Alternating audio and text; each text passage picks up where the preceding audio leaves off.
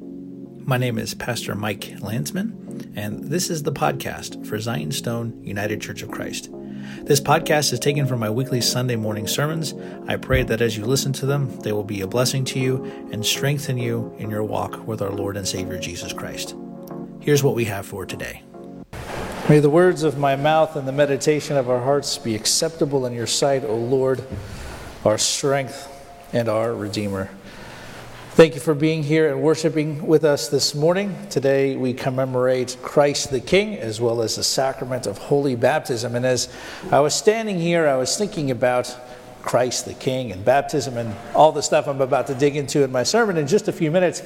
And right over here we have one of our stained glass windows. We have one of a crown, an image of a crown. And on the other side over here we have a shell. And the shell is a symbol for the waters of baptism, used to pour baptismal water over the person being baptized. And we have the crown here. And both of these symbols remind us, they serve to avert our attention or turn our gaze towards heaven and to remind us of the great truths that we hold to and that we believe. That Christ is King, and the way we enter into his kingdom is through the waters of baptism. But before we get there this morning, thinking about the passage we heard read from Ezekiel, about the Lord saying he will come himself to be the shepherd of the sheep. Maybe think a bit about delegation. And if you're sitting there thinking, oh no, I had to sit in a work presentation about delegation and business speak and all that stuff, stick with me, okay? Just for a second. Right, so a good leader knows how to delegate, right? They need to be able to assign tasks to different individuals based on their strengths and their weaknesses. This person is trained enough to do this. This person doesn't quite have the same level of training. And the good leader can judge between the two, right? And that's why you hire somebody in general, because you would hope that they have the skills, unless they lied on the resume. But if they did, you might find that out pretty quickly. You trust that they will do the work and they'll do it correctly. And this is how a good team functions, right? Not just in a business setting, but in any setting. But what do you do if there is a dysfunction on the team? What if a member doesn't quite measure up? Right? If you're part of a healthy organization, it's not going to be an immediate firing. If you're a good manager or a good supervisor or a good leader, you're going to try to address the root of the problem. Are you okay? Things going all right at home? Do you need a little bit more training? If we provided training, was something in that training lacking? If so, let's try to get you up to speed so you can continue the work that you were hired to do. And then, do they improve? Well, if yes, then great. But if not, no, they will eventually be fired. And if you have a dysfunctional team, then the problem will never get addressed, and everyone will just sit around gossiping about the person who's not pulling the weight around the office or the construction site, or wherever.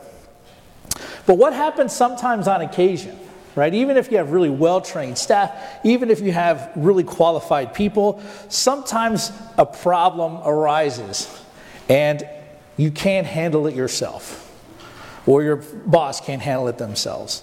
So sometimes the head honcho, the head boss, has to step in to handle the problem themselves because of sometimes the failure of people on the way. And we might hear this expressed in, fine, I'll do it myself. I'll do it myself. And sometimes that can be a positive thing, and sometimes that could be a negative thing.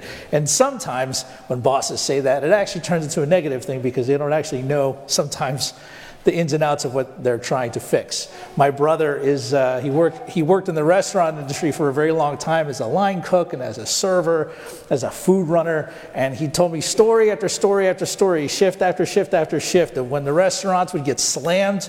The worst thing that would happen is when the manager of the restaurant would come in and say, okay, I'm going to do something, and then he would try and take food, and he'd take the wrong plate to the wrong table, or he would try to step in to cook something that wasn't supposed to go out at the time, or start telling people to run things on orders that weren't ready. Right? Sometimes when bosses step in, it doesn't work. It doesn't help because you have to trust the people you hired to do the thing. But sometimes the boss has to step in and take control. If somebody's not doing something right, pay attention. What are you doing? Right? And in this reading from Ezekiel, it's a silly example, right? But it made me think about this, that God himself has to do the work, right? That God himself is like, I've had it with you guys. I've had it with you people. I'm going now to come to be the shepherd. Because God works through his creation. God works through what he has made. In humanity, we are called to be stewards of creation, leading it towards the highest good. And we know from the biblical stories that we rebelled and dragged everything around us down into sin and corruption and death. But God doesn't just decide to not work through his creatures or through creation anymore. He doesn't just doom us all and scrap the whole thing. No. Even though we failed in our vocation, God still calls humanity and particular people for his purposes. In the scriptures, God calls Noah. God calls Abraham. He calls Isaac and Jacob, and he calls Moses, right? We know Moses, he leads the captive people free, and he gives them the law, right? We can see the 10 Commandments right back there, right? He gives them the 10 Commandments. And then God leads them to the promised land, gives them the rest of the Torah. God brings up judges and kings and priests and prophets. God's always bringing up prophets in the Old Testament. We have to ask ourselves why. Well, he has to, because his people continually fail. They continually not do what they're supposed to be doing. They continually fail to keep the covenant that they made with God, that God initiated and made with them. And we see the culmination of this, right, in Ezekiel's context as he's prophesying and writing in the light of the failure of the kingdom of Judah. And this is why we have all this language of the trampling down and the muddying of the waters, is that the leaders that God had put in place, and indeed the people themselves, continued to turn aside to false idols and to false gods and into sin, leading them to be exiled in Babylon. So finally God says, I myself will be the shepherd of my sheep. God is saying, I will be the shepherd, not kings, not prophets, not the priestly class. I will be the shepherd. And in fact, the shepherd himself will actually be all of those things in one: prophet, priest, and king. And Jesus is the shepherd of the sheep. Jesus is God himself, come to shepherd his people. As he says in John 10:11, I am the good shepherd. The good shepherd sacrifices his life for the sheep. And this is what's meant by what God says in verse 16 from the reading from Ezekiel. I will seek the lost. I will bring back the strayed. I will bind up the injured. I will strengthen the weak. Jesus does that through the sacrifice of his life on the cross. Jesus' entry into the world clothed in human nature is his act of seeking and saving those who are lost. It is God's act of coming to be the shepherd. And seeking doesn't just mean I'm looking around for something, right? Seeking is our active entry, or his active entry into and working through for a purpose. And God does not remain aloof or away out there somewhere, but he actively enters in and moves in and through his creation. And he brings back his strayed humanity by incorporating them into the body of his son, Jesus Christ. As the church, we are the body of Christ, St. Paul reminds us over and over again in his epistles. And then Ezekiel ends that passage with the statement that God will be the judge. That God will be the judge. And that's something that we've seen in the past few readings from the past few weeks when we've talked about the day of the Lord. But we also have this explained a little bit more when we heard the reading from 1 Corinthians 15 a few moments ago. For he must reign until he has put all his enemies under his feet. The last enemy to be destroyed is death. For God has put all things in subjection under his feet. So we see Jesus himself. He is the judge. He is the ruler. He rules and reigns over all things. And the end result is the death of death. God's ultimate act of shepherding his people is this end result, right? That God will, we read Psalm 23, going through the valley of the shadow of death. Death can still touch us and affect us. But one day death will not be able to touch us. The pain that death and loss stir up that we all feel, one day will be healed. How does one receive that then? How does one become part of Christ's kingdom? And we should not be uncomfortable with this language, brothers and sisters, of kings and kingdom and rule and reign. We should not shy away from that language. That language is good and that language is important. And it's scriptural and we need it. And we need to hear it. We are called to enter into that kingdom, into the reign, into the rule of Christ. And the way that we enter into it so we can receive this, so that we can receive the blessings and the benefits of being part of Christ's body, the death of death, is through the waters of baptism. And what we will be doing here today with the baptism of Cora, this is her entry into the kingdom of God. This is her entry into the people of God. And as you'll hear in a few minutes, with that comes the responsibilities of being a Christian. Following the commands that Christ gave. That we heard in the Gospel of Matthew this morning. I was hungry and you gave me food. I was thirsty, you gave me drink. I was a stranger and you welcomed me. I was naked and you clothed me. I was sick and you visited me. I was in prison and you came to me.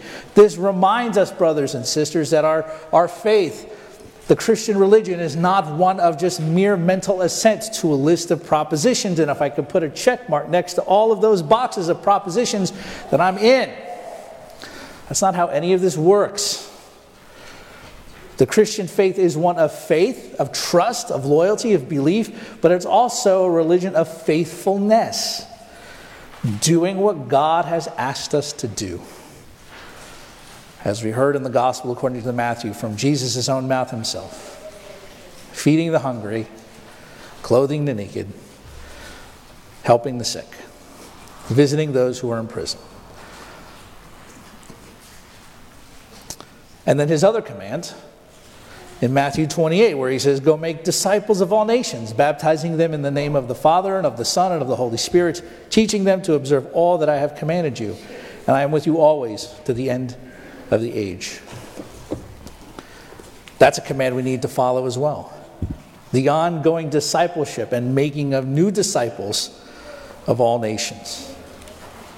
And that's a tough one, right? Because we live in a day and age where it's like, well, like you have your truth, I have my truth, and one truth can't be better than another truth, right? So I'm not going to try and force my truth on anyone else, and you shouldn't try to force what you believe on anybody else, because that Bible right there, even though it's really big, right, should never be used as a cudgel or a club, right?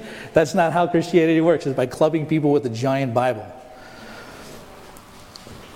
But Christ, as King, his kingdom, his rule, his reign, his commandments stand supreme over all things. Over all things.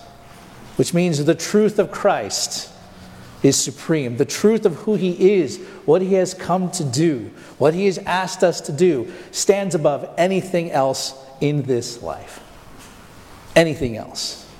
Everything in our lives is to be subservient to our Lord and Savior Jesus Christ. We serve him. We love him, his kingdom, more than our country, than whatever political party you favor. Whatever.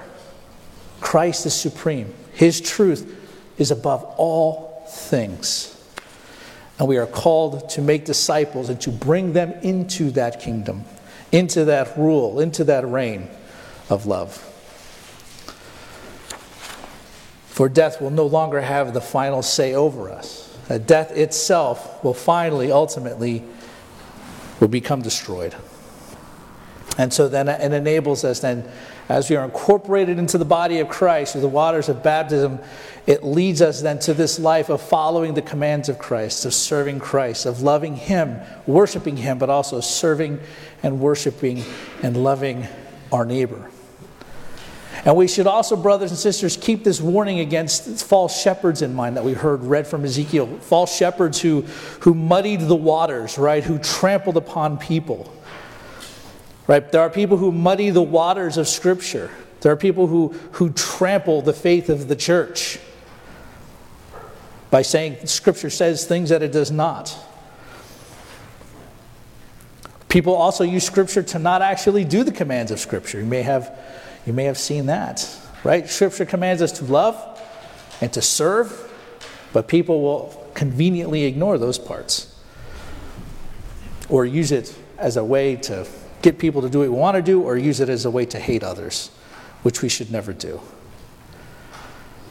So we should be on the lookout for good shepherds and for bad shepherds.